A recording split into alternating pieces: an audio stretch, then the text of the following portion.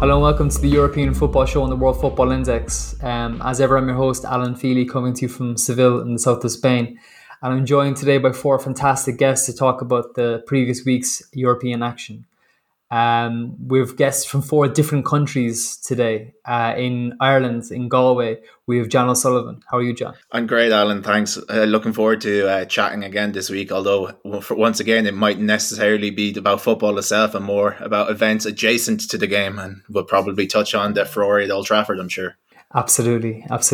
In just outside of Toronto, we have Emily Wilson. How are you, Emily? Hey, Alan.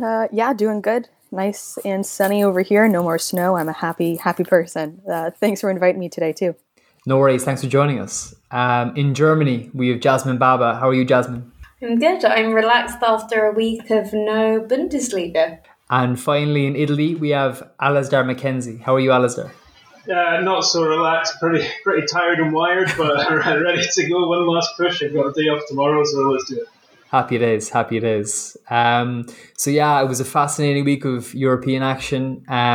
We'll kind of begin in the Champions League and Europa League games, if that's cool. Starting with Real Madrid against Chelsea. The first leg, 1-1, tightly contested affair at Valdebebas in the Spanish capital. The second leg is this Tuesday coming in London and Stamford Bridge. In the meantime, Madrid beat Osasuna 2-0 in La Liga to kind of further give strength to their title challenge, and Chelsea picked up a good win over a club who look kind of doomed to relegation in Fulham, really, at Stamford Bridge. Emily, just go to you in this one first. What was your feeling post Chelsea on Wednesday night and after the Osasuna game as well? How do you feel about how Madrid are shaping up coming into this kind of pivotal run of fixtures? I mean, I know they're quite struck by injuries, but La Fabrica products have come in and kind of plugged a lot of important holes. And also, of course, you have a diminutive Belgian who's close to full fitness, who could be in line to start on Tuesday night. So how do you feel kind of from a general sentiment about Madrid at the moment? Yeah, I mean, before the first leg, I was a little concerned just because, Chelsea's been great in their Premier League so far. They're a really young side. They don't have as many injuries as us, like you pointed out there, Alan. I think it's like close to 60 injuries Real Madrid has had this season, which is just insane. That's an insane number. But without a doubt, Chelsea in the first leg were going to come out cracking, and they did. Pulisic with the first goal, and it kind of woke Madrid up a little bit. Sometimes on the pitch, just because of whether it's just being tired or injuries, whatever it may be, sometimes Zidane's men just aren't finding a way to click. And thankfully, through the heroics of Benzema, who's been phenomenal all season, like on an individual level, he was able to draw and, bring the second leg, make it level heading into the match this week. So it's going to be an interesting one for sure. Tying it back to the La Liga performance over the weekend, though, it was frustrating for me, in my opinion, just because it took, I think it was 76 minutes. That's basically the entire game for anybody to find the back of the net. Thankfully, goals from Militao, Casemiro, two very unlikely goal scorers, but ask any Madrid fan and I'm sure they'll take it. So it's good to see that the entire team is trying to will themselves towards as many victories as they can, just given in the next few days, this is going to be arguably the biggest match of the season, unless you're talking about the title race, and that's just another story. But I think it's going to be a very, very close game in London. I don't really see either side like pulling off a blowout or anything like that. I think it's going to be kind of a shadow of what the first leg was, a close one. It could come down to away goals, who knows. Going to be a nervous 90 minutes, though, and we'll have to see what happens. But you brought up something interesting there too, Hazard's return. I think a lot of people expect him to start this coming week on Tuesday, but me personally, I don't think he will. He played against Osasuna, I think it was, maybe just over an hour a little bit, and good performance. It's nice to see him, one, earn the start, and two, play that long as well, because he hasn't done that in a long time. But just given how important the semifinal is, I don't think Zidane's going to start him. I think it's a little bit too much of a fairy tale to have him start in his return, in London. Hopefully, though, he can get some minutes towards the end, and hopefully he can do what a substitute does best if he ends up being one, and that's making a difference. So we're going to need all cylinders moving as the best they can to make it to the final. So we'll see. Going to be, like I said, very, very stressful 90 minutes. I'm really interested to see how Madrid line up, what formation they use, because, I mean, obviously, Thibaut Courtois coming back to his old club, he's probably one of the best goalkeepers in the world this season. He's in phenomenal form. But do you think that Zidane is going to go for a kind of the 4-2-3-1 shape he kind of played against Osasuna, where he can incorporate Hazard into kind of a central position and kind of free maybe Asensio and Vinicius behind Benzema, and then maybe have, I don't know, two kind of sitting midfielders? Or do you think that, to incorporate Sergio Ramos back into the team, if he is to start, as has been rumoured, will he go three at the back with Nacho and Militao, who've been playing so well in recent weeks? Or do you think he's going to kind of take the brave call and not start Sergio Ramos? Or if he does start Sergio Ramos, who do you think he'll bring in for Sergio Ramos, basically? Who do you think he'll start him ahead of Militao or Nacho? Or how do you see the kind of lineup materialising? I mean, ideally, we can get both Mendy and Ramos back. That would be a huge boost for the club. In the first leg, I just want to point out, too, I believe they played a 3-5-2, and that was an interesting formation. Prior to the first leg against Chelsea, Madrid only played in that formation once this season, and that was against Atalanta. And I think it wasn't really the best formation, in my opinion, and it looked as if they were a little bit uncomfortable and unsure about how to play in that formation just because they've done it so little. So I think if Ramos is fit, if he's the best he can be, obviously he's the captain as well. So if they can get him on the pitch, I think that's exactly what Zidane's going to do. Obviously, injury permitting, though, we'll have to see. So that being said, ideally, like I mentioned earlier, if Mendy and Ramos can get back, then as we found out today, obviously Rafael Varane is out with an injury. I think it was Marca, they're reporting about 10 days or so. So I'd say Zidane would go for a normal 4-3-3. Make sure the midfield is going to be Kroos, Modric, Casemiro. Up top, Asensio, Vini, Benzema. Again, like I mentioned earlier, I'd say Hazard's going to come in as a substitute. I really don't see him starting. And then at the back would be Nacho at right back, Militao and Ramos in the middle, and then Mendy on the left. But again, that's me crossing my fingers and hoping all the cards fall into place. But we'll see. It's going to be difficult just given, Valverde is out, Carvajal's out, Vázquez is out, now Varane as well. So it'll be interesting, but I think a classic Zidane style 4-3-3, I don't think he's going to be trying to pull any tricks over Chelsea. I think he'll go for something pretty standard, if possible.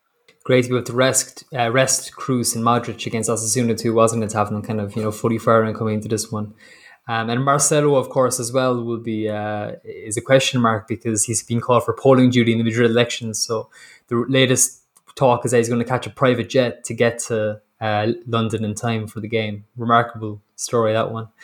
But Jasmine, from a Chelsea perspective, like how confident do you think they'll be going into this game? I mean, a lot of the English press that I've been reading in the last few days have been quietly confident, pointing to the fact that, they were afraid of Atletico coming into the second leg and then Atletico proved to not be up to much.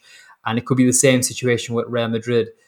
Do you think that Thomas Tuchel's men will be very, very kind of, focused and ready going into this game? And do you think that they could be the outside shout for the title?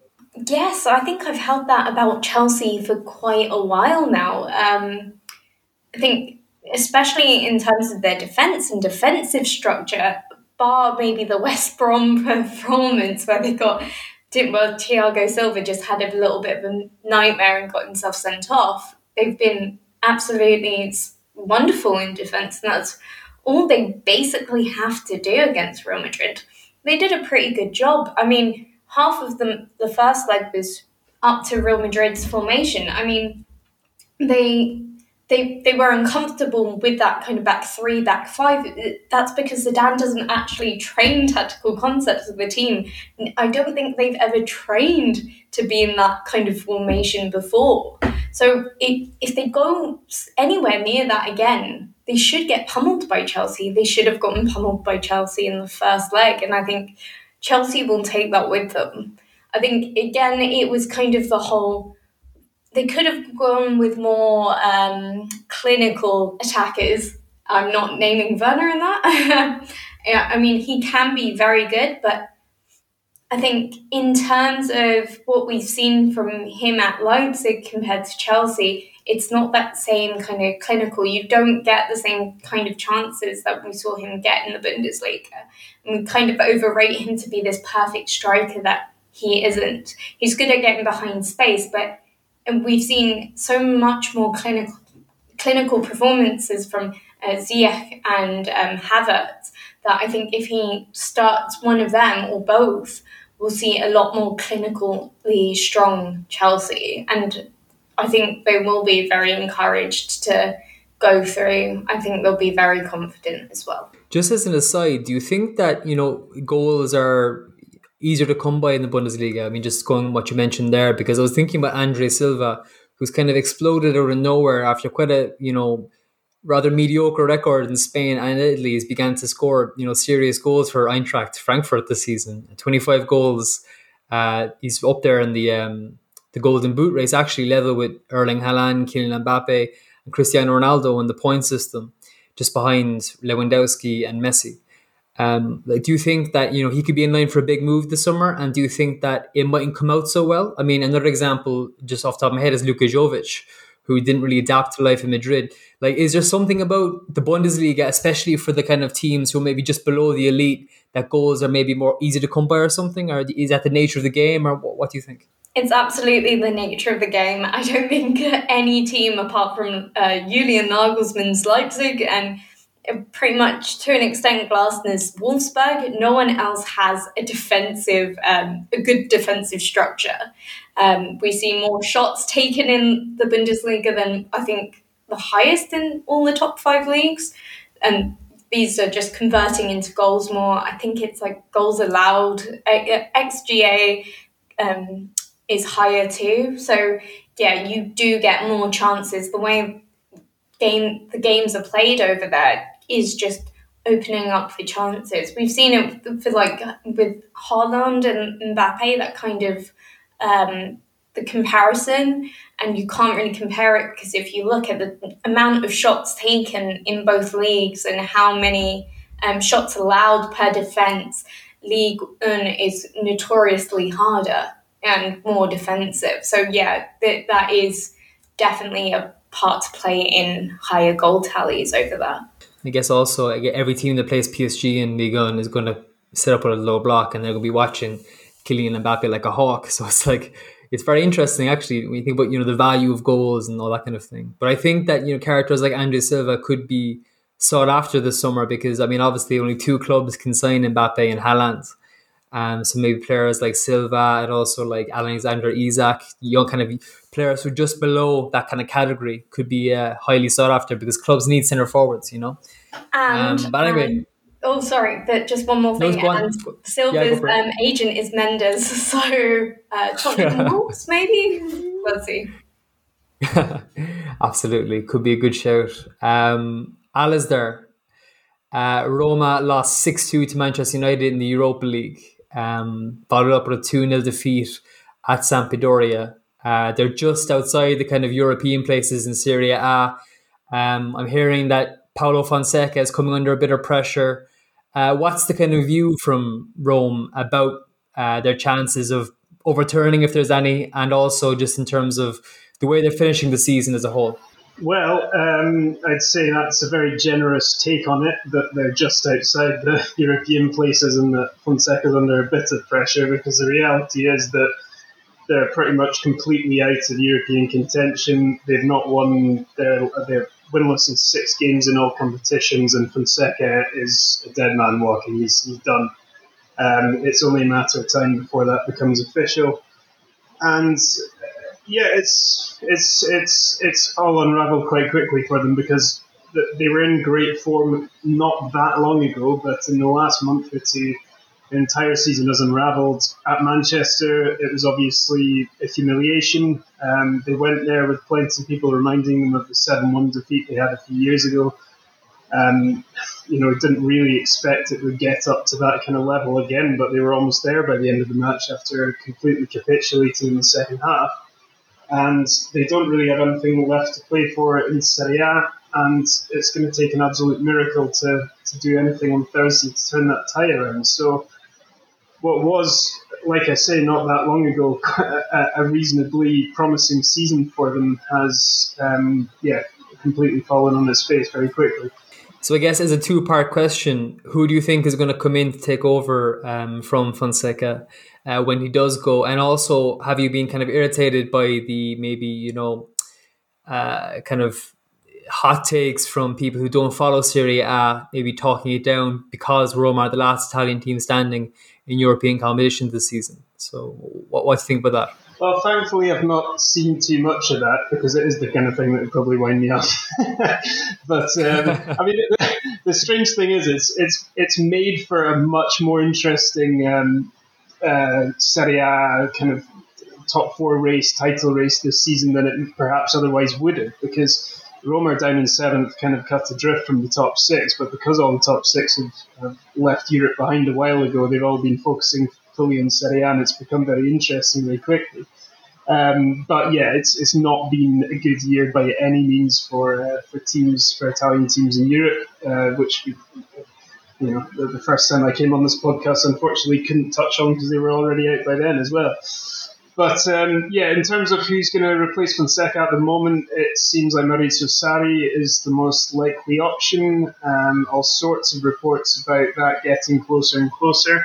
It would be a very interesting choice. The reason I say that is that what we've seen with Sarri, both at Juventus and at Chelsea, is that he is not really a coach you employ if you want to get an instant quick fix to your problems. He's not going to come in and start playing his Napoli team style football immediately after one season. And Roma is a famously impatient club and impatient fan base.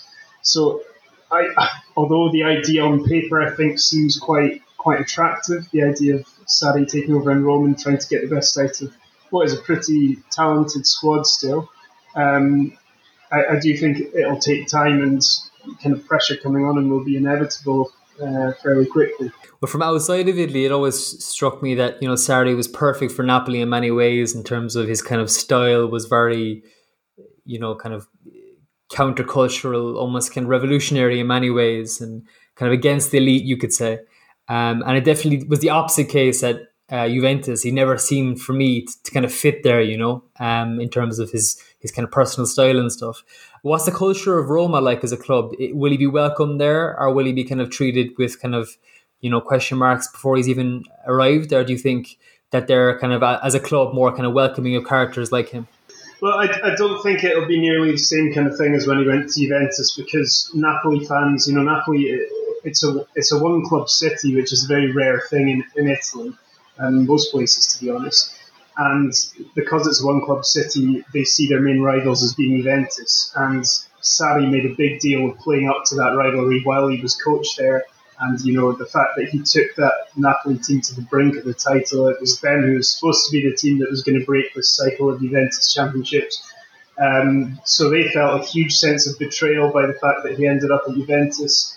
And that really didn't go down very well with Juventus fans either, and they didn't see him as a man who kind of fitted in what they like to think of as being the Juventus style, and that they're this kind of stylish, fashionable club, and they don't want this kind of tracksuit wearing, cigarette butt chewing guy on the sidelines. I think at Roma he wouldn't have to deal with as much problems based on what's previously happened in his career, even though there's a little rivalry between Napoli and Roma. But the nature of the club is extremely demanding, and I think this is always the problem coaches face in Rome, is that the expectations don't always match up with the reality. And when you look at their squad, when you look at versus the expectations, it's not like he's going to be able to turn them into title contenders immediately. So that's where I had my main concern, I guess, about Sarri at Roma, would be trying to live up to those expectations. Certainly some fascinating storylines in Serie A next season. Lots of work for you to get through, I imagine, Alistair. John, Liverpool and Manchester United drew 0-0 on Sunday. Oh, sorry, I set up my notes ahead of the game. I assumed it would be a 0-0 draw, but it actually didn't even happen. What was your take on the bizarre events that saw United fans basically storm Old Trafford in mass protest against the Glazers and force the game to be cancelled? Yeah, it was probably the best spectacle that a Liverpool United game at Old Trafford has been in the last 5 years. They're generally absolute dirge, terrible, terrible games to watch, with neither team really showing much ambition to actually try and win the game, and happy enough with the draw.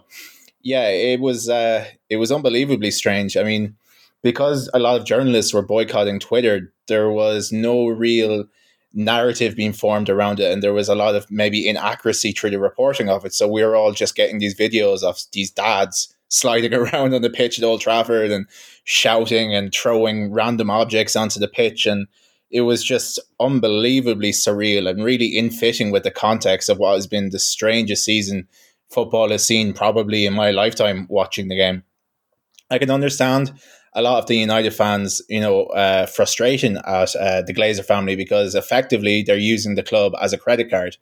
The money that Manchester United spend rather is all club generated. So they do spend a ton of money, but it's because they're such a commercial giant that they're able to spend this money, and it's not because of any benevolence from the owners. And in a lot of ways they've kind of let the club wither, because like I've mentioned, United have spent tons of money in the not so distant past, but they've spent it terribly, in most circumstances, and that's because the owners haven't put in place the infrastructure in terms of director of football, in terms of analytics, in terms of scouting, to be able to spend that money properly, and it's been borne out in on-field results. They haven't won the league in 8 years, which, I mean, if you had gone back in time 20 years ago and you tell someone that Manchester United, who are like a behemoth, a huge club, will go 8 years without winning a league title, they'd look at you like you were nuts. But that's how it's transpired. So, a lot of fans are very, very frustrated, and I think it's kind of nearly been incited by a lot of the media and a lot of social media in the past few weeks, and with the Super League. With the Super League, then abhorrent idea, it's kind of boiled over, and we saw what we saw at Old Trafford, and now it's kind of put the cat amongst the pigeons with scheduling, because now we don't know when this Liverpool game is going to take place. I mean, realistically, it would probably be a dead rubber anyway, because too many things have to coalesce for Liverpool to be able to get top four, in my opinion. And also Man United are fairly safely enshrined in the top four. So even though it is probably one of the biggest club fixtures in the world, there wouldn't have been a whole lot riding on it regardless. So when the FA or when the Premier League reschedule it will be very interesting. Had United not had such a comfortable margin in beating Roma, it could have been very awkward for them if it was, scheduled sometime closer to the second leg. But in that regard, it probably won't matter. But it's just another real blemish on football this season, and I'm kind of glad that a lot of fans are taking this power into their own hands, but not to do it in such a way. But hopefully it emboldens other fan bases to know that they can make a difference, but without going in and really making balls of their own club stadium. But do you not think that, the Glazers have made a balls of their own club stadium? Old Trafford is notorious for kind of almost being falling down, at odds to a club the size and wealth of United. When you compare it to state-of-the-art grounds like the Emirates, and also, the Spurs Stadium, Old Trafford is very, very old in many ways, and do you not think that it was only by breaking into the ground and causing absolute havoc and postponing the game and putting the cat amongst the pigeons, but when the game didn't really matter that much to either team, is that not the best way to protest? And do you not think that this could actually spark protest of a similar ilk, when the Liverpool fans are going to go on, hey, we're more proud than United fans, we're going to protest as well. And then, all these kind of things happening. Do you think that could happen, or what do you think? Yeah, don't get me wrong. Objectively, they're terrible owners. They're absentee landlords. I think their perspective is probably Old Trafford's capacity is 75,000. That's what matters. It doesn't matter about the fans' experience. It doesn't matter about their safety. It doesn't matter about the atmosphere. I don't think they care about that or take that into consideration. So I 100% agree with you that they're leeches. They're terrible, terrible owners. And in some ways they have held the club, and well, not in some ways, in lots of ways they've held the club back, despite the fact that the club is still able to be in such a position where it can spend obscene amounts of money. And yeah, it will embolden a lot of other fan bases. I know the Spirits of Shankly, which are a Liverpool fan group, actually have a meeting with Liverpool's CEO tomorrow. So they've organised that off the back of the Super League, protests and the furore surrounding that. Now, whether that can make a tangible difference or whether the CEO will just pay lip service to them and not actually do anything remains to be seen. But I hope this is the start of a process where fans are integrated more into these big decisions and fans are considered more, because ultimately fan culture, in my opinion, is probably the biggest USP to European football and to world football. I think it's what makes it special. I cover a lot of other sports, and I think the real passion and the intensity to footballing fandom is what makes it special. And anything that tries to gentrify that or dilute that or take the power away from the people who are ultimately the most important in terms of football, the fans, in my opinion, is terrible. So hopefully these kind of events will show owners and will show leagues that they can't do things with impunity that try to marginalize the fans. The fans are what matters. And this was an example of the fans taking control of their own destiny, so to speak. And I was glad it happened. And hopefully more, maybe not necessarily violence, but because there was a policeman attacked, like I wouldn't condone that in any way, shape or form. But hopefully there is more instances of fan groups acting in unison and not along club lines. Hopefully they all pull together in one common direction, and this will be the start of it. Absolutely. Jasmine, you wanted to come in there? Oh no, I was just going to say, if Arsenal fans manage to get on the Emirates pitch, I will probably join them. I don't know. I'm up for the revolution. Would you do better than Ceballos in midfield? That's the question. Of course, but that's not hard. Danny Ceballos, Jesus Christ. Yeah, I mean, like, Emily, what was your kind of taking it from Spain, the whole Super League fiasco? I mean, I know the Spanish press are kind of flabbergasted by the strength of the English reaction. What's your personal take on how Madrid specifically, but also the Spanish kind of press collectively have responded to the news of the Super League and the whole kind of, affront that it posed to the kind of cultural fabric of European football as we know it? Yeah, no, it was obviously a very, very big story, a quickly developing story too. And to be honest, we've heard talks about the ESL for so long, and to actually be awake when the news was breaking, and then just to see it develop so quickly, I was like, okay, wow, this is actually happening. But when it came to light that Perez was kind of at the pinnacle of it, pushing the idea forward, me personally, I wasn't too surprised. Him as an individual, as the president of Madrid, and just what he's done for the club, the whole Galactico era and everything that he's done in recent years, you have to have a certain mentality to pull off big deals like that, in terms of bringing in some of the top players. So to see him at the pinnacle, again, I wasn't too surprised. But to counter that, though, I don't support the ESL. I want to make that clear. I was just like, this kind of makes sense given the deals that he's done in the past and everything. But I think seeing what happened in the Premier League over in England, this past weekend, it's very visible that it's just something that will not happen. And even with the talks about Real Madrid and PSG and City, or not PSG, sorry, City and Chelsea pulling out of the Champions League, and then PSG ultimately winning.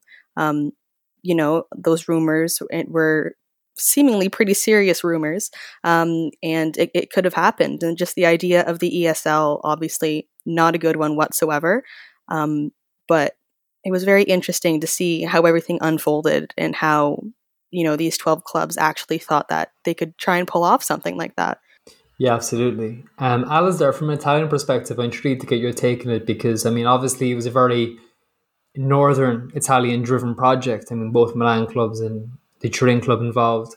What was the sentiment in Rome? Because obviously there's two massive football clubs in Rome, Lazio and Roma, and they weren't involved in these plans. So how was it reacted to in Rome? Well, I would say that in general, I've been really disappointed by the reaction from the public, from the fans in Italian football in general. There hasn't been anything like the kind of outcry that we've seen in England. The way it was responded to in the media was that, English football has saved this from happening. The Italian media, sports media, were actually quite good and quite proactive in condemning this and wanting to stop it. But other than, I'd say, one banner from the Juve fans, one statement from the Milan Ultras, which kind of talked more about the general football system in the Super League. And then there was a letter some VIP Inter fans sent to Javier Zanetti trying to ask him to stop it. But there wasn't this kind of huge outcry. And interestingly, I found, talking to people around here, it was more just a sense of resignation. These three clubs have dominated the Italian football landscape for so long, and we've had so many scandals over the years that there's a very, very deeply embedded suspicion as well. And when things like this happen, and you've got guys like Andrea Agnelli pushing it, I don't think it even surprises anyone that much. I think it's basically all the worst suspicions people have about the likes of Agnelli coming to reality. So yeah, it was very disappointing. There were some banners put up outside the Stadio Olimpico, kind of co-signed by both teams, condemning it and so on. But like I say, it's not been nearly the same kind of, taking to the streets backlash as it has been in England. Yeah, it's interesting how different countries reacted to it in different ways, for sure. But taking you back to the actual football, John, I want to ask you about PSG versus Manchester City. I mean, obviously the first leg was won by Man City 2-1. City went and beat Palace 2-0 at the weekend with their reserves, basically. And by their reserves, I mean Gabriel Jesus and Sergio Aguero starting together, quite remarkably. PSG beat Lens 2-1. Really tantalising game and prospect tomorrow night, right? Oh, absolutely. I actually thought until the red card and until the first goal even, that PSG were excellent. They had a very inventive set piece routine to open the scoring through Marquinhos. They looked very solid in the 4-4-2 shape that we saw them play against Bayern Munich. They looked quite enterprising on the break, and Man City seemed to have a tough time containing them, despite the fact that the Parisians were playing on the counter-attack. And then they get a fortuitous equaliser through Kevin De Bruyne. There's no way he meant to shoot there, but it went in. And then, in fairness to City, after that point, they were superb. Their loss was clearly helped by Idrissa Gana Gueye's red card. But after that, they were in cruise control, and they probably could have even won by a bigger margin. For example, that move that they constructed before the free kick that Mahrez scored for was absolutely brilliant. The passing was superb.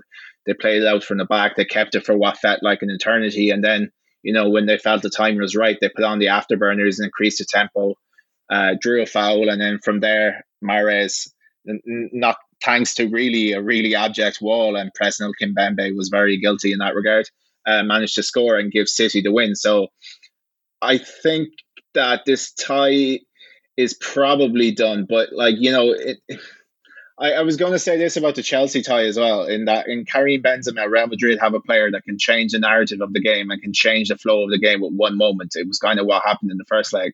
And then PSG also have these kinds of players. Like Neymar or Mbappe don't need much opportunity to make a big impression, and maybe even to a lesser extent is the same is true of Angel Di Maria.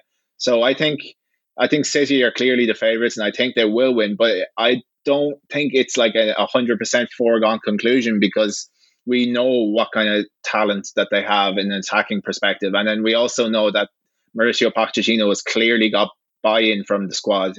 The way they worked and the way they played in this kind of defensive 4-4-2 low block shape is a real coup to his man management, because it's not always a foregone conclusion that really talented players will buy into a defensive structure like that and work really hard on behalf of the team. So for him to do that with a squad that's been notoriously kind of difficult to work with for coaches, I think Thomas Tuchel had problems with certain players. Even going back, Unai Emery was the same. So for him to get that buy-in straight away is a real indicator, I think, of his man management prowess. And so they definitely have the capability to mount somewhat of a comeback. But really, I think Manchester City have this, and looking forward to the final, whether it's against Chelsea, who beat them in the FA Cup semi-final and were very impressive in doing so, or Real Madrid. I think that City would probably be the favourites in that as well. But I thought it was. I thought overall it was a good game. I think some of the hyperbole about City's results on social media was ridiculous, calling it like the best ever, English away performance in the Champions League. But to give them their due, they were absolutely excellent for the final 20 minutes, and that's all it takes for a team like that. They don't have to be good for the whole game in order to win it. Absolutely. What you make of Neymar? I mean, he's kind of gendered a lot of discussion this Champions League campaign, especially, I think, because the level of performance has been very good. We've already seen, that he has it in him to pull off a spectacular comeback. In 2015, he was instrumental as Barcelona beat PSG after losing the first leg in Paris, mounting that kind of spectacular remontada. He was the star of the show that night, actually, as opposed to Lionel Messi. Do you think that he has it in him this year to maybe, pull off something like that and kind of write his name in the history books and kind of put himself there as saying, I'm up there with Cristiano, I'm up there with Lionel Messi? Or do you think that Manchester City are too proficient of an outfit to allow that to happen? I think that Neymar is an absolutely incredible player. You only need to look at his record for Brazil. He has over 60 goals in 100 and something caps, despite not being that much of an old player. And I think sometimes a lot of people conflate not liking Neymar the person, which is their own prerogative, and they can say what they like with Neymar the player, because he is a spectacular player. And if he was motivated sufficiently, I don't think the fact that City are this really well calibrated machine would stand in the way between him and delivering a brilliant performance. So it's whether he can have the requisite, I think, motivation and bit between his teeth, because if he does, I don't think there's many players who would be able to stop him. He's an absolutely brilliant player. But that being said, I think that Man City are the clear favourites, and they should progress. But in the context of this first game, I think that Neymar was certainly more impressive than Mbappe. Mbappe was a little bit peripheral. Now, it doesn't help that PSG were playing on the break and they weren't seeing that much of the ball. But in the instances where he was allowed to stretch his legs, he didn't make the best use of it. And Neymar was certainly, I think, the more impressive of the duo in that game. So yeah, definitely. He is the kind of player, like I mentioned, Karim Benzema either, that he can just completely alter the flow of a game or of a tie. I think maybe in the last decade, he's probably been, possibly with Robert Lewandowski, maybe the best player in the tier below Ronaldo and Messi, also maybe with Luis Suarez. So yeah, he's inherently capable of changing a game like this. It's just, I would doubt that City would be profligate enough at the other end to make it maybe as relevant as it could be. I don't see them not carving out a decent number of opportunities and taking them in this game. Ruben Diaz and John Stones did a really good job on Mbappe, to be fair, but I guess the constant discussion about his future can't be helping things. I mean, for a guy who's only about 22 years old, it must be very hard to have the constant chatter around his future, and the sums of money being discussed. It's remarkable. But going on to Villarreal Arsenal, and Jasmine, I know this is a game that you're really looking forward to. Your old boss Unai Emery welcoming Arsenal to La Ceramica. Winning 2-1. I mean, I found it to be a weird game because Villarreal were 2-0 up in the 72nd minute with Arsenal at 10 men. This should be the kind of game that Villarreal close out and win and put it to bed, get a third goal. Instead, they conceded a admittedly dubious penalty, got Etienne Capoue sent off, levelled up to 10 men, and now Arsenal have a real chance going to the second leg. I mean, my big complaint with Villarreal has been that they're quite soft-centred, quite soft-bellied. I mean, compared to Sevilla, they don't have the ball Sevilla have. They don't have the experience Sevilla have. They don't have the kind of courage and the grit that Sevilla have. So, I mean, Arsenal must be kind of optimistic going to the second leg, no? I mean, they beat Newcastle 2-0 the weekend. Villarreal beat Getafe 1-0. And Unai Emery rested Raúl Albiol, the experienced centre back, and Gerard Menno, the star striker, with Arsenal in mind. What's your take in the second leg, and how do you feel ahead of this game? I think I felt a lot more confident than I did halfway through the first leg. I mean, it was probably the worst half of football I've ever watched, maybe even the worst 60 minutes I've ever watched. And that is saying a lot. We've had some pretty bad games. And I think it might have actually helped the team after Ceballos got sent off, just because that's how terrible it was. I think Arsenal have been quite unlucky with injuries, and it has seen quite a shift in a really bad team. I don't know what was happening with the false nine, but it just didn't really play off. But what we saw from the 60 minutes was basically an Emery effect. I mean, that soft belly that you talk of that Villarreal have was basically Arsenal under Unai Emery as well. So, I mean, the only thing is if Arsenal can close them out from home and not concede and score the goals that they need. And a lot depends if Kieran Tierney is actually fit enough to start that game. I think we need Xhaka back in midfield. The double pivot of Ceballos, Thomas Partey is something I never want to see again. I think a lot of it, we saw Aubameyang come back against Newcastle, and, you know, Arteta was able to somehow rest people against Newcastle. He started off with a double pivot between Elneny and Ceballos. He didn't actually try. And we beat them. We absolutely thrashed them in terms of how many chances we had and you know, shots on target, possession. Newcastle did not turn up.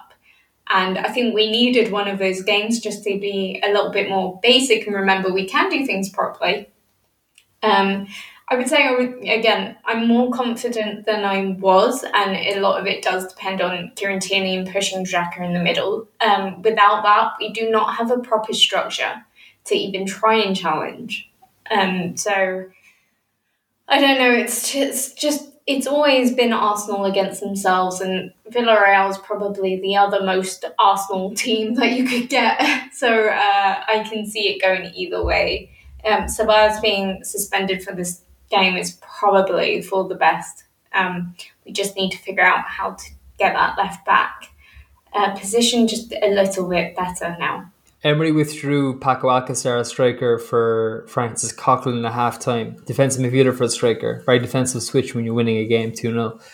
I saw Colin Miller tweet that, you know, Emery is his greatest strength is also his greatest weakness, and that he's a very reactive coach. And that's why he does well in cup competitions, but not so well in league competitions, because in league competitions, you need to be able to take the game to opponents as opposed to just reacting to things all the time. And Colin pointed out that Arteta very much has the same trait.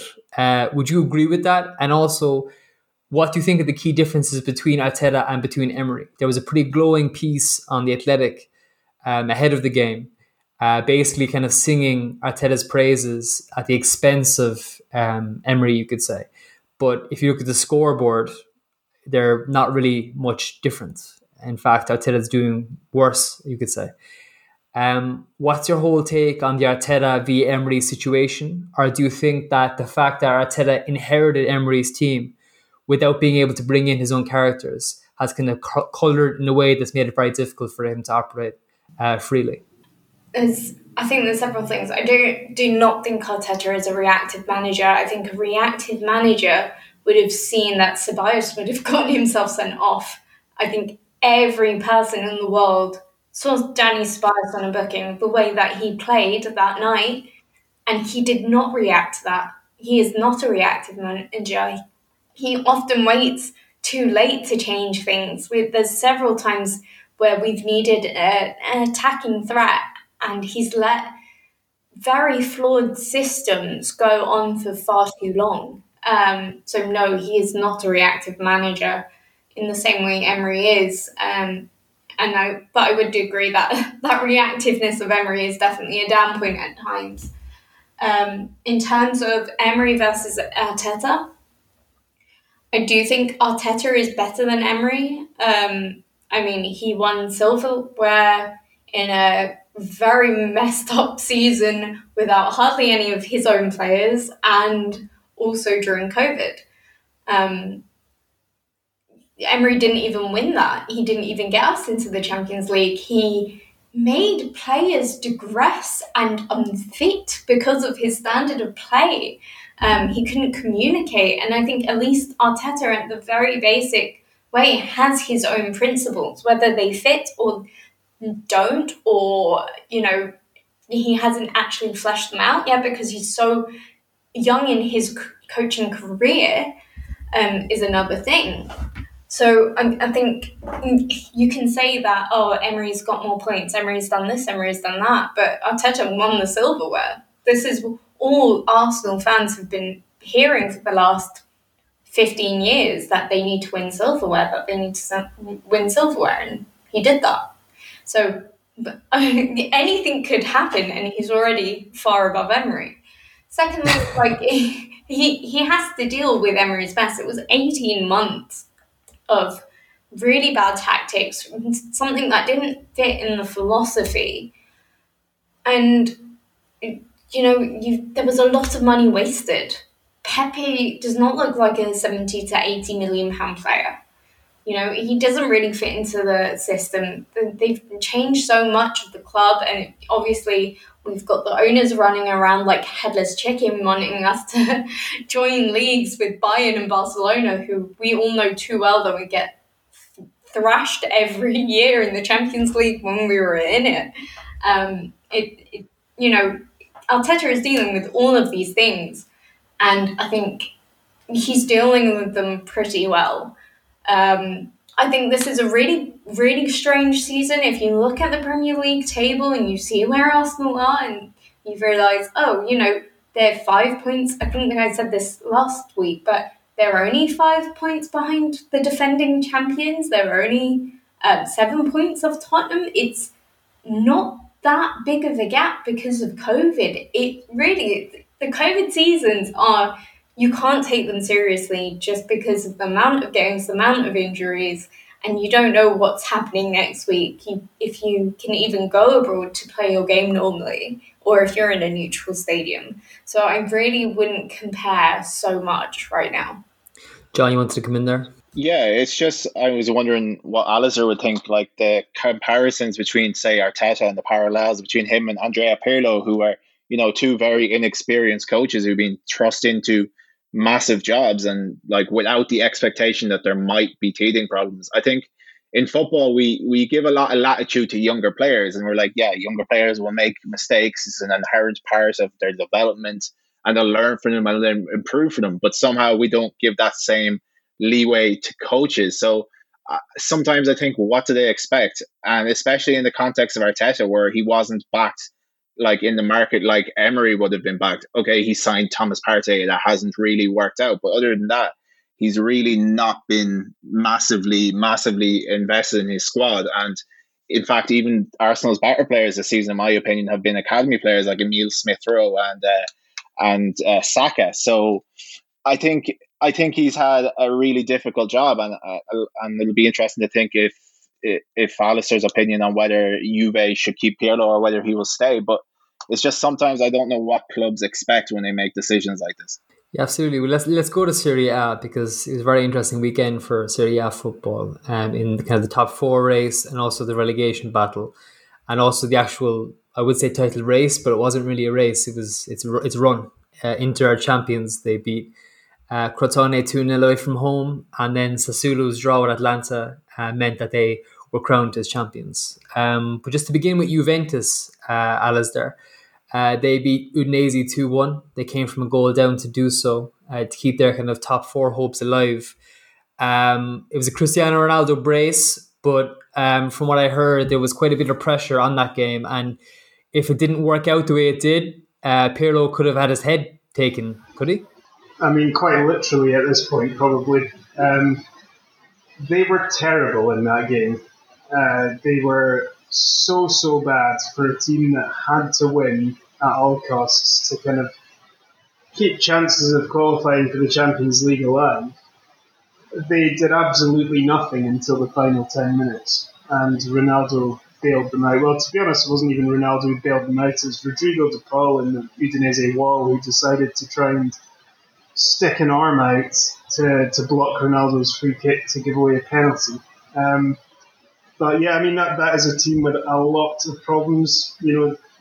To go on to the earlier question about Pirlo, I mean, the thing is that the Pirlo gamble was such a ridiculous punt that it's not even comparable with Arteta, who had been an understudy to Pep Guardiola at City all that time, who had been, studying, learning the ropes, learning how to at least kind of have an idea of what it takes to coach at that level.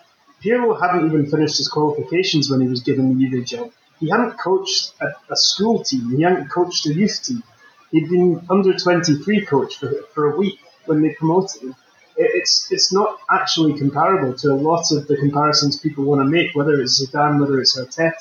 It's not, because he's not had any time at all, even trying to work out what kind of football he wants to play.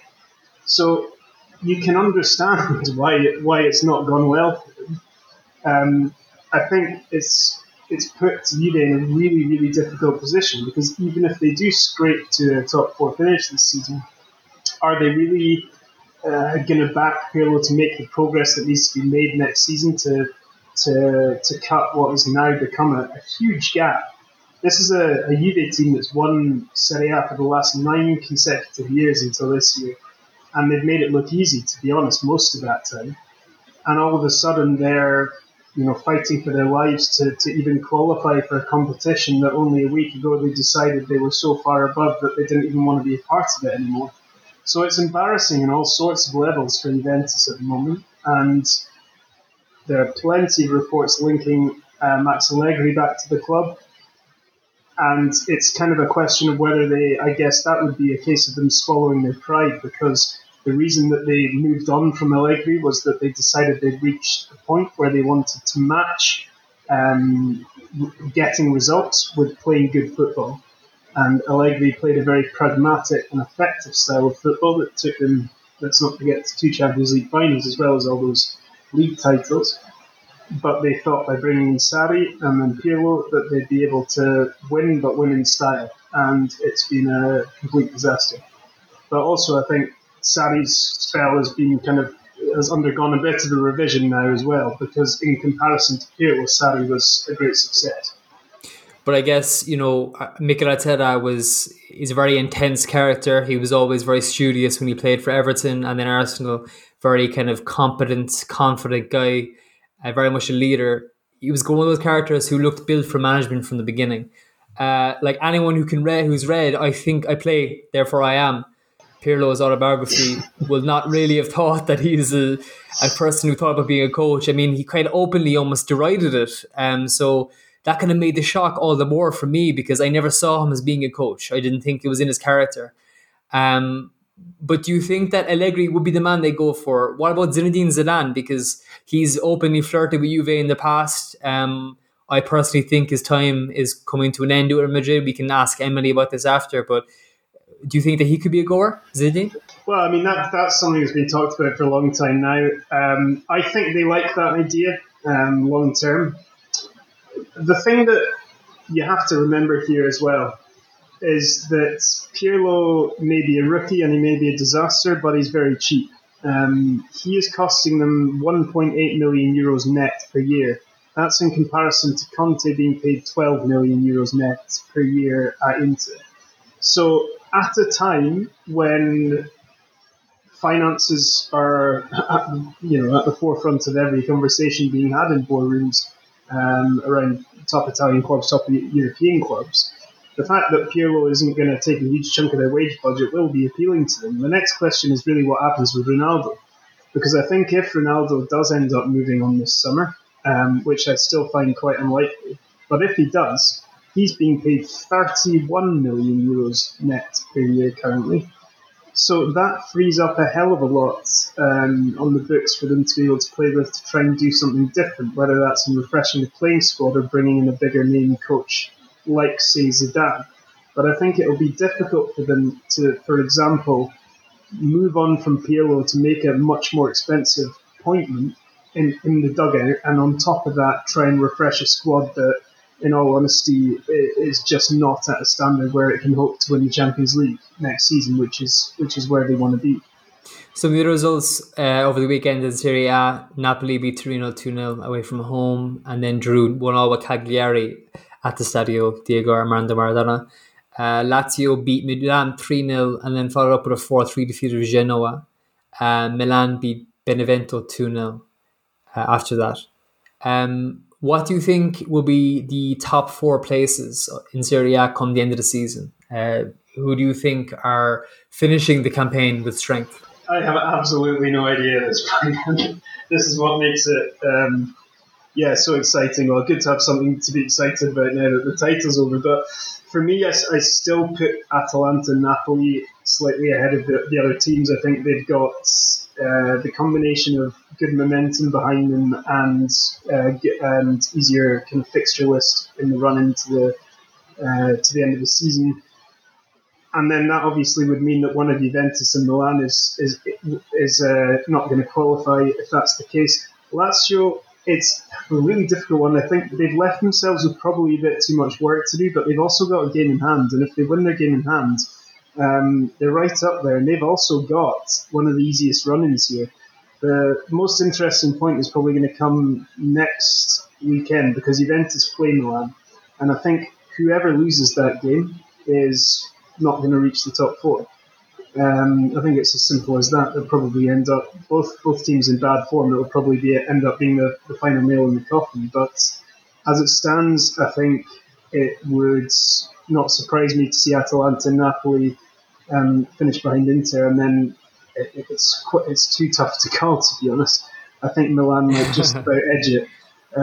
But I mean, a big part of me after all these Super League discussions, I would kind of love the poetic justice of Milan and Juve both finishing outside of the top 4 after the Super League discussions we just had. Absolutely. Is Milan Juve, is that in the San Siro or is it in Turin, that game? It's in Turin. Okay.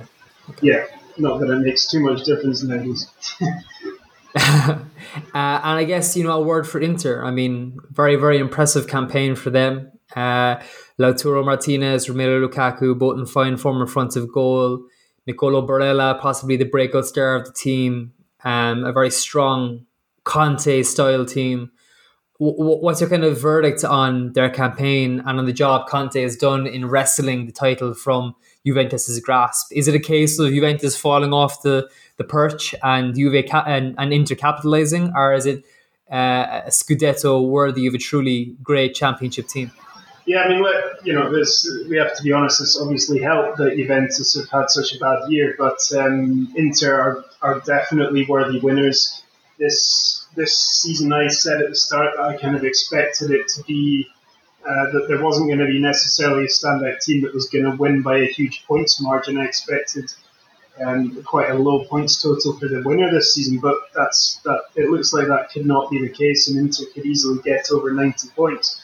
And yeah, it's amazing work, really, and it's amazing how quickly everyone has adapted to the new reality like it's normal. I mean, when Conte took over 2 years ago, Inter hadn't finished any higher than 4th for 8 years. They were 21 points behind Juventus in the league standings. They were barely back in the Champions League for the first time in years. So he has built this single-handedly with the help of the CEO, Giuseppe Marotta, who's really helped to actually build the playing squad the way that Conte wants it, and has the experience from doing the same thing at Juventus and building their successful teams. And the signings, when they've chosen to spend big money, they've spent it pretty well on Barella, on Hakimi. He's been brilliant this season, but most of all on Lukaku, who's been an absolute revelation in Italy, has completely taken his game to a new level. He can do absolutely everything. He's a goal scorer, he's a creator, he's a leader, he's a link-up man, and he's really been the key player for them this season. And on top of that, they've got the best defence in the league, conceded the fewest goals. Their back three of Skriniar, De Vrij and Bastoni, Conte was saying, reminds him of his old BBC back three in Juve of Bonucci, Chiellini and Barzagli, which is high praise. And you can see why, because they've been a very well-balanced unit. So yeah, it really is a team that has a bit of everything, and no doubt they've been helped by going out in the Champions League group stages and being able to focus just on the league. I have no doubt about that.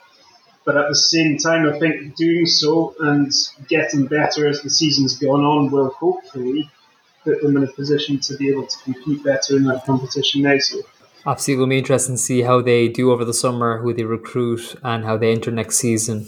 But you mentioned that the title race in Italy is done and the top four is up for grabs. But in Spain, it's the opposite. The top four is locked down and the title race is very much up for grabs. Emily, it's really been a crazy 7 days of Spanish football, right? I mean, you have Madrid's game in the Champions League followed up with a good win over Osasuna. Barcelona lost 2-1 to Granada at Camp Nou just as they had the opportunity to take the title race into their own hands. Atletico won at Elche 1-0. Barcelona beat Valencia 3-2 last night in at Mestalla. Brace from Lionel Messi taking them to 28 goals this La Liga season. Remarkable. Just behind Robert Lewandowski in the Golden Boot race. Sevilla play Athletic Club this evening, Monday evening, at the Sanchez Pizjuan. If Sevilla win this game, they go a point behind Barca, 2 behind Madrid, and 3 behind Atletico. So it's really, really tight going into the final 4 games. Next weekend, Sevilla are playing Madrid in Valdebebas. Barcelona are playing Atletico at Camp Nou. So really titanic few days coming up for Spanish football. What's your take on the title race? I mean, like, it's another huge week for Madrid in terms of they've Chelsea on Wednesday and they've Sevilla at the weekends. I mean, on one hand, if they beat Chelsea to get a place in the final and then follow it up with a defeat of Sevilla at Valdebebas, it'll be a great week. Conversely, if they lose both those games, things will take a turn for the worse, you could say, in terms of the mood around the Alfredo Di Stefano Stadium. What's your kind of take ahead of this week? And also, how do you think it's going to go, not just from a Madrid perspective, but from across Spanish football? Yeah, I mean, I think Madrid specifically, they're going to be walking on eggshells. I think you pointed it out perfectly there, Alan. It's going to really depend on, one, what happens in the semifinal against Chelsea, and then depending on that result, you know, if they lose, can they bounce back and win against Sevilla? Which the matchup between those two sides earlier this season, Real Madrid only won 1-0, and it was through an own goal. So, you know, not the most convincing performance from them in that regard. But on the other hand, if they win the semifinal, you know, can they keep the momentum going and bring it into the league? It's going to be a very, very tense 2 matches in terms of fighting for the league title and the Champions League title. So it's going to be interesting for sure. But in terms of the La Liga race, to be honest, I don't think you could have asked for anything better. 4 teams all in contention, and scheduling wise as well, they all have like the crucial games coming up, you know.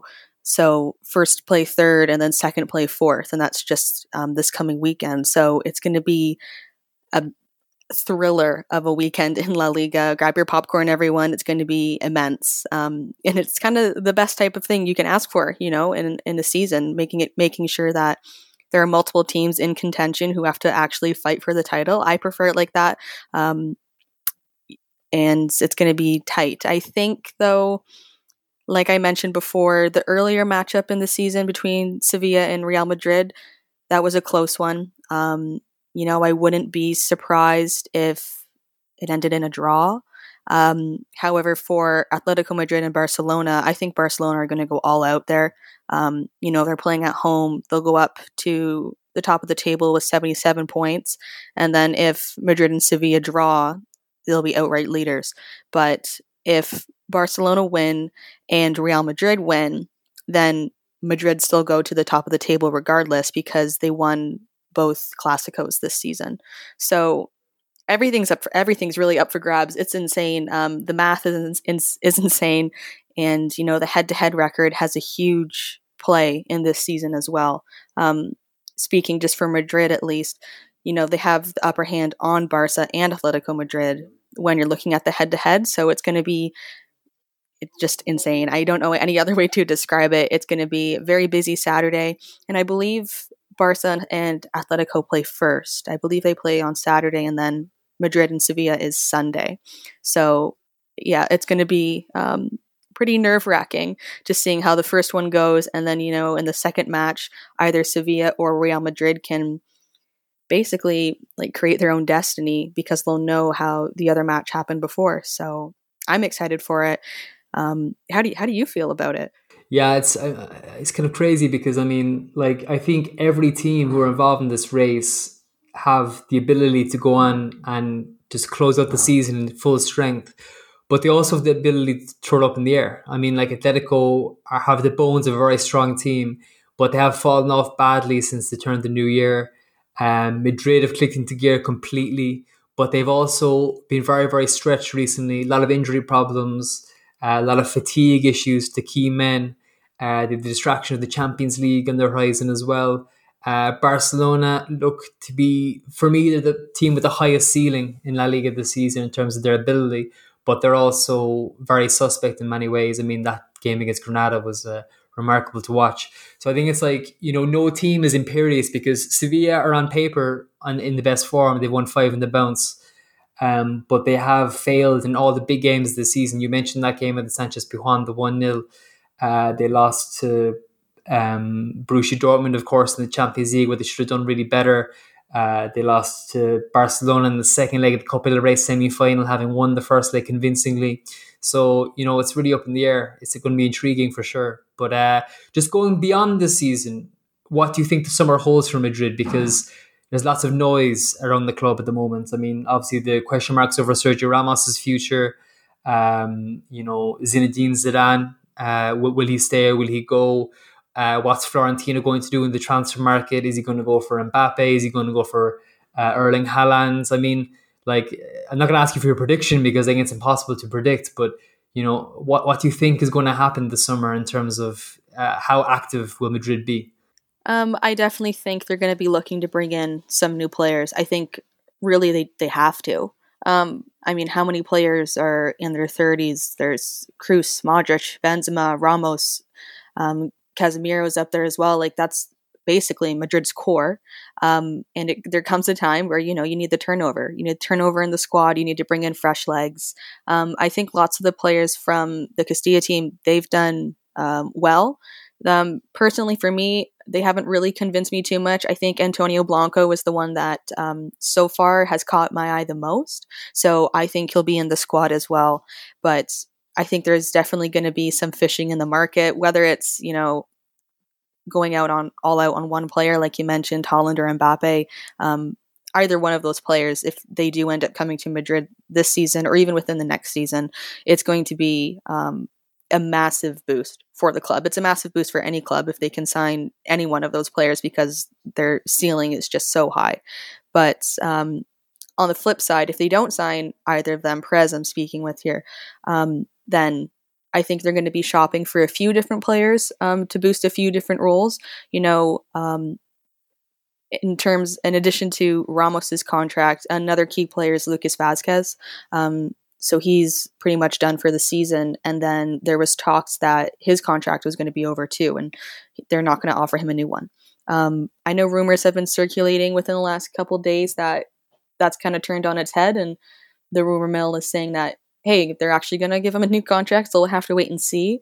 But his position just within the squad and how versatile he is for this team is going to be immense. So if they do get rid of him in the end, they're going to need to replace him 100% because he was up top. He played in the midfield. He played right back.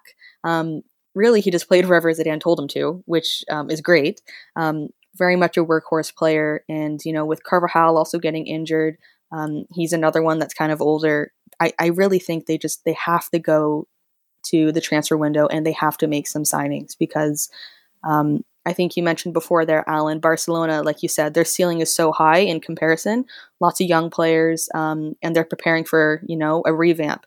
Atletico, I would say they're kind of in the middle of that. But in contrast, Real Madrid, they're just older players, and the generation that won the back-to-back-to-back UCLs a few years ago, it might be time to move on from that. So I wouldn't be surprised if they did some shopping. In terms of the manager at the helm, though, I don't really see Zidane going anywhere. He left first to begin with on his own terms a couple of years ago, left on a high, really. What a great way to go out, winning the third UCL title in a row. And then he came back when the club needed him. And to be honest, I think whether they lose, even if they lose both La Liga and the UCL, I really don't see them getting rid of him. And I don't see him wanting to leave either. But I don't know. If he does, the question is who would be the one to replace him? And I think that's kind of the bigger question, is who can come in and replace Zidane, who's been, so clutch for this club in the last couple of years.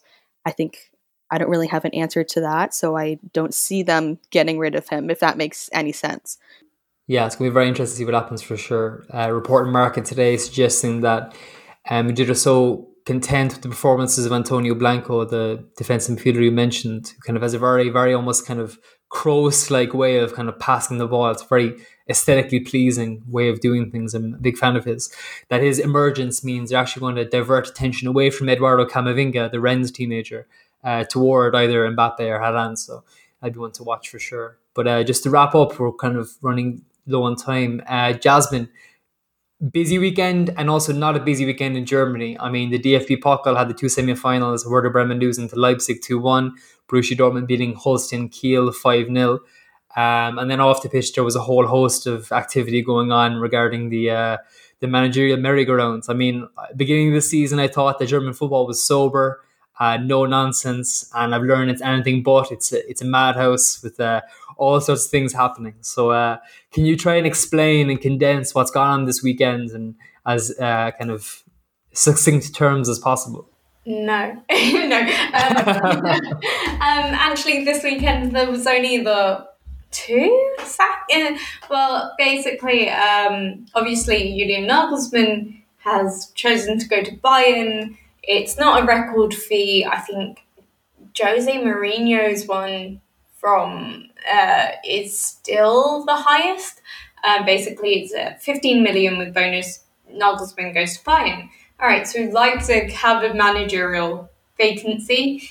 They finally decided on RB Salzburg, obviously their farm team where they get all their players from. They're finally going with the manager from RB Salzburg. Now, this wasn't as straightforward as people made out. The deal was not done months ago, as some reporters might say. Actually, what we thought was going to be pretty straightforward actually wasn't. Red Bull Leipzig decided to... Red Bull? They're not Red Bull Leipzig. They're RB Leipzig. RB Leipzig. Rasensport. Sport, yes.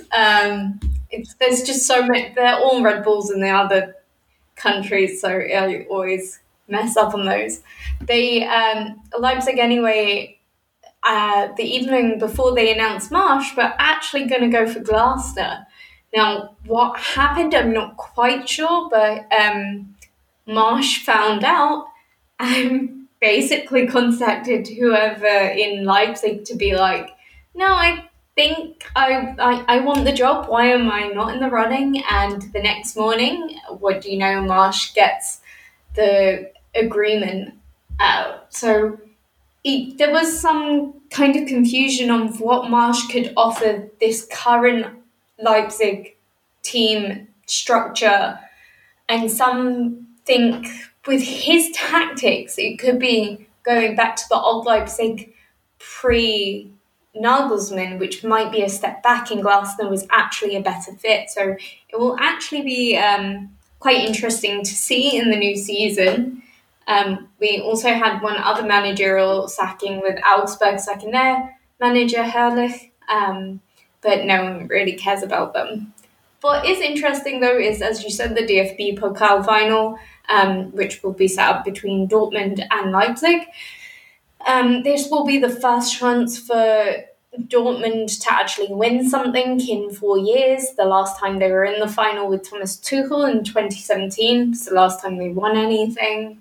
And for Leipzig, this final is the first thing that they'll ever win apart from a promotion. So this is basically the first actual silverware for Leipzig. Marsh seems like a very interesting character, kind of polarizing in many ways. Could you explain a bit what he's like in terms of personality? And also, what's the kind of reception to American coaches in the Bundesliga? Because obviously, Bob Bradley got quite a bit of media attention when he was building his coaching career from a club perspective. Is it the same thing in Germany, or is that kind of an English mentality to kind of focus so much on an American coach in the European game? I think he is. I think it's quite. He has been very good for Salzburg in terms of his way of coaching and his tactics and mentality. It's very European. And he's not the only. He won't be the only American coach in the league. Stuttgart Materazzo is Italian American, and he does hardly gets any kind of noticing because he's American as well. Just because he speaks German perfectly and kind of blends in, that people tend to forget that he's American also. So I think it's kind of someone more who sounds more American and who is more American in interviews and a little bit more outspoken, a little bit more, shows a bit more personality in that way, I think gets picked up on more.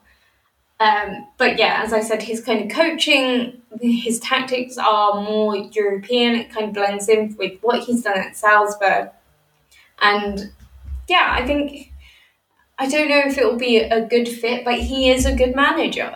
Me and John were discussing before coming on today that how I've compared him to Marco Rosa, who came from Salzburg as well, but obviously went to Mönchengladbach. And I think he has a little bit more tactical structures and solutions in possession, especially compared to Rose. He took that Salzburg team and made them qualify from the Champions League. They got dealt a pretty tough Champions League group, but they definitely gave it a go. And with a worse squad than Marco Rosa has. So he's definitely one to watch, even if he doesn't particularly work out at Leipzig. Fascinating, yeah. And Emily, I got to ask you what you think of your compatriot, Alphonso Davies. I mean, I know you're a big fan of his, but just how big is he in Canada, and how big do you think an impact he'll have on Canadian football in the coming decades based on the success he's enjoying at Bayern Munich? Oh, he's arguably one of the biggest celebrities in Canada, without a doubt. Whether you're talking sports, actors, politicians, Alphonso Davies is 110% up at the top. I mean, especially in what we call over here, obviously, the soccer scene in Canada. You know, he just has an incredible story. And then coming through the Vancouver Whitecaps at the MLS league over here, and then going all the way to winning a Champions League title, Bundesliga titles. It's been an incredible rise for him. Everyone is just always excited to see him do well. My Twitter feed is always flooded with Davies content, whether Bayern's winning, whether Bayern's losing. Everyone, specifically all my Canadian coworkers and stuff, everyone's following him so closely. And really, he's bringing that success with him back to the national team, which Canada's really trying to improve and get better. So, you know, ahead of the 2026 World Cup too, as well. It's really great. He's helped put soccer on the map in Canada, where a sport like hockey has been so dominant and still is dominant. But no, he's definitely helping it grow over here. Everyone's always super glad to see him do well. And even to see him up for the Golden Boy Award, that was incredible. A lot of people were really hoping he would win that, but I believe it was Holland. So, I mean, not going to lie, tough competition, but he definitely deserves all the praise that he can get. So really excited to see him doing well. And, you know, some other Canadians, hopefully, Jonathan David and Ligue 1 with Lee, he's doing as well, doing really well. So always great to see Canadian players on the big stage and, you know, making some big moves. Definitely. That 2026 World Cup that you mentioned is the one that Sergio Ramos intends on retiring at. According to an interview he gave recently, he wants to play a World Cup when he's 40 years old, which would be quite a feat. But I wouldn't put it past old Sergio. He can do pretty much anything he puts his mind to, good and bad, it seems. John, just to finish off, a quick word of the top four race in the Premier League. Now, Everton's defeat to Aston Villa at Goodison Park cannot be spoken of. I'm taking an executive decision on that one. We can just scrape that from the agenda. But Spurs beat Sheffield 4-0. Leicester beat Palace 2-1 and then drew with Southampton 1-1. Burnley playing West Ham tonight. How do you feel the top 4 race is kind of shaping up? I think it's going to finish as is, and that sounds maybe a little bit boring. Before that, I would have fancied Leicester might skid, but they've, apart from that Southampton draw, they've had a kind of a good run of results lately. And I think Chelsea just have too much depth, even if they are juggling between the Premier League and Europe.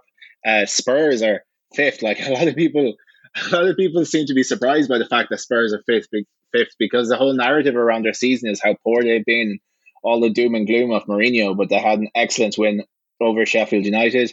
I think a lot of people are very tempted to view Gareth Bale's form through the prism of wanting to be primed to play for Wales in the Euros, but whatever it was, he was absolutely superb, and he's low-key had a good season. He scored 10 goals for Tottenham this season, and he hasn't always played that often. He's been kind of peripheral at times. So that's been a very good return for him, and it's also just showed how much of an excellent player he is when his head is in the game and when he's focused. He's massively talented. And as for West Ham and Liverpool, I just think they have too much left to do, and it's going to be disappointing for them. But I guess fans of irony will enjoy the fact that Liverpool won't qualify for the Champions League, given their status as an agitator for the Super League. And Alistair was saying something similar about Juve and Milan, so it'd be quite funny actually to see that transpire. So as boring as it sounds, I think the top 4 race will stay as is, despite the fact that Leicester have a very difficult final 3 games of the season. I think it'll stay as is, and Chelsea, Leicester, United and City will represent England in next year's Champions League. Yeah, I'd be inclined to agree with you on that one. I don't think anyone is going to break into that top 4 at the moment. But listen, guys, thanks so much for joining me. I really, really appreciate it. Very, very fascinating conversation, touching across all the European action. And I'm certainly looking forward to this week's football. Just if you can drop your socials quickly, just so people can catch up with you after the episode and follow your thoughts on Twitter. I guess the ban will be ending at 12 o'clock tonight, the boycott, sorry. So we'll be all full steam ahead. Emily, what's your social media? My Twitter is @Wilson_EMT. Perfect. Jasmine? @_Jasmine Barber. You can find me on Twitter. Brilliant. Alistair? Yeah, it's @AKS Mackenzie on Twitter. Perfect. And John? Last but not least? It's at Notorious JOS on Twitter. Very likely to be the least, but sure we'll get away with it. Perfect. And from me, you can get me at Azul Feely on Twitter. And yeah, thanks so much for your time, guys. I really appreciate it. And to the listener, I hope you enjoyed. If you did, please share, recommend, all that good stuff. Keep spreading the word so we can continue to bring you episodes of this depth. And yeah, enjoy the week's football, guys, and talk to you soon.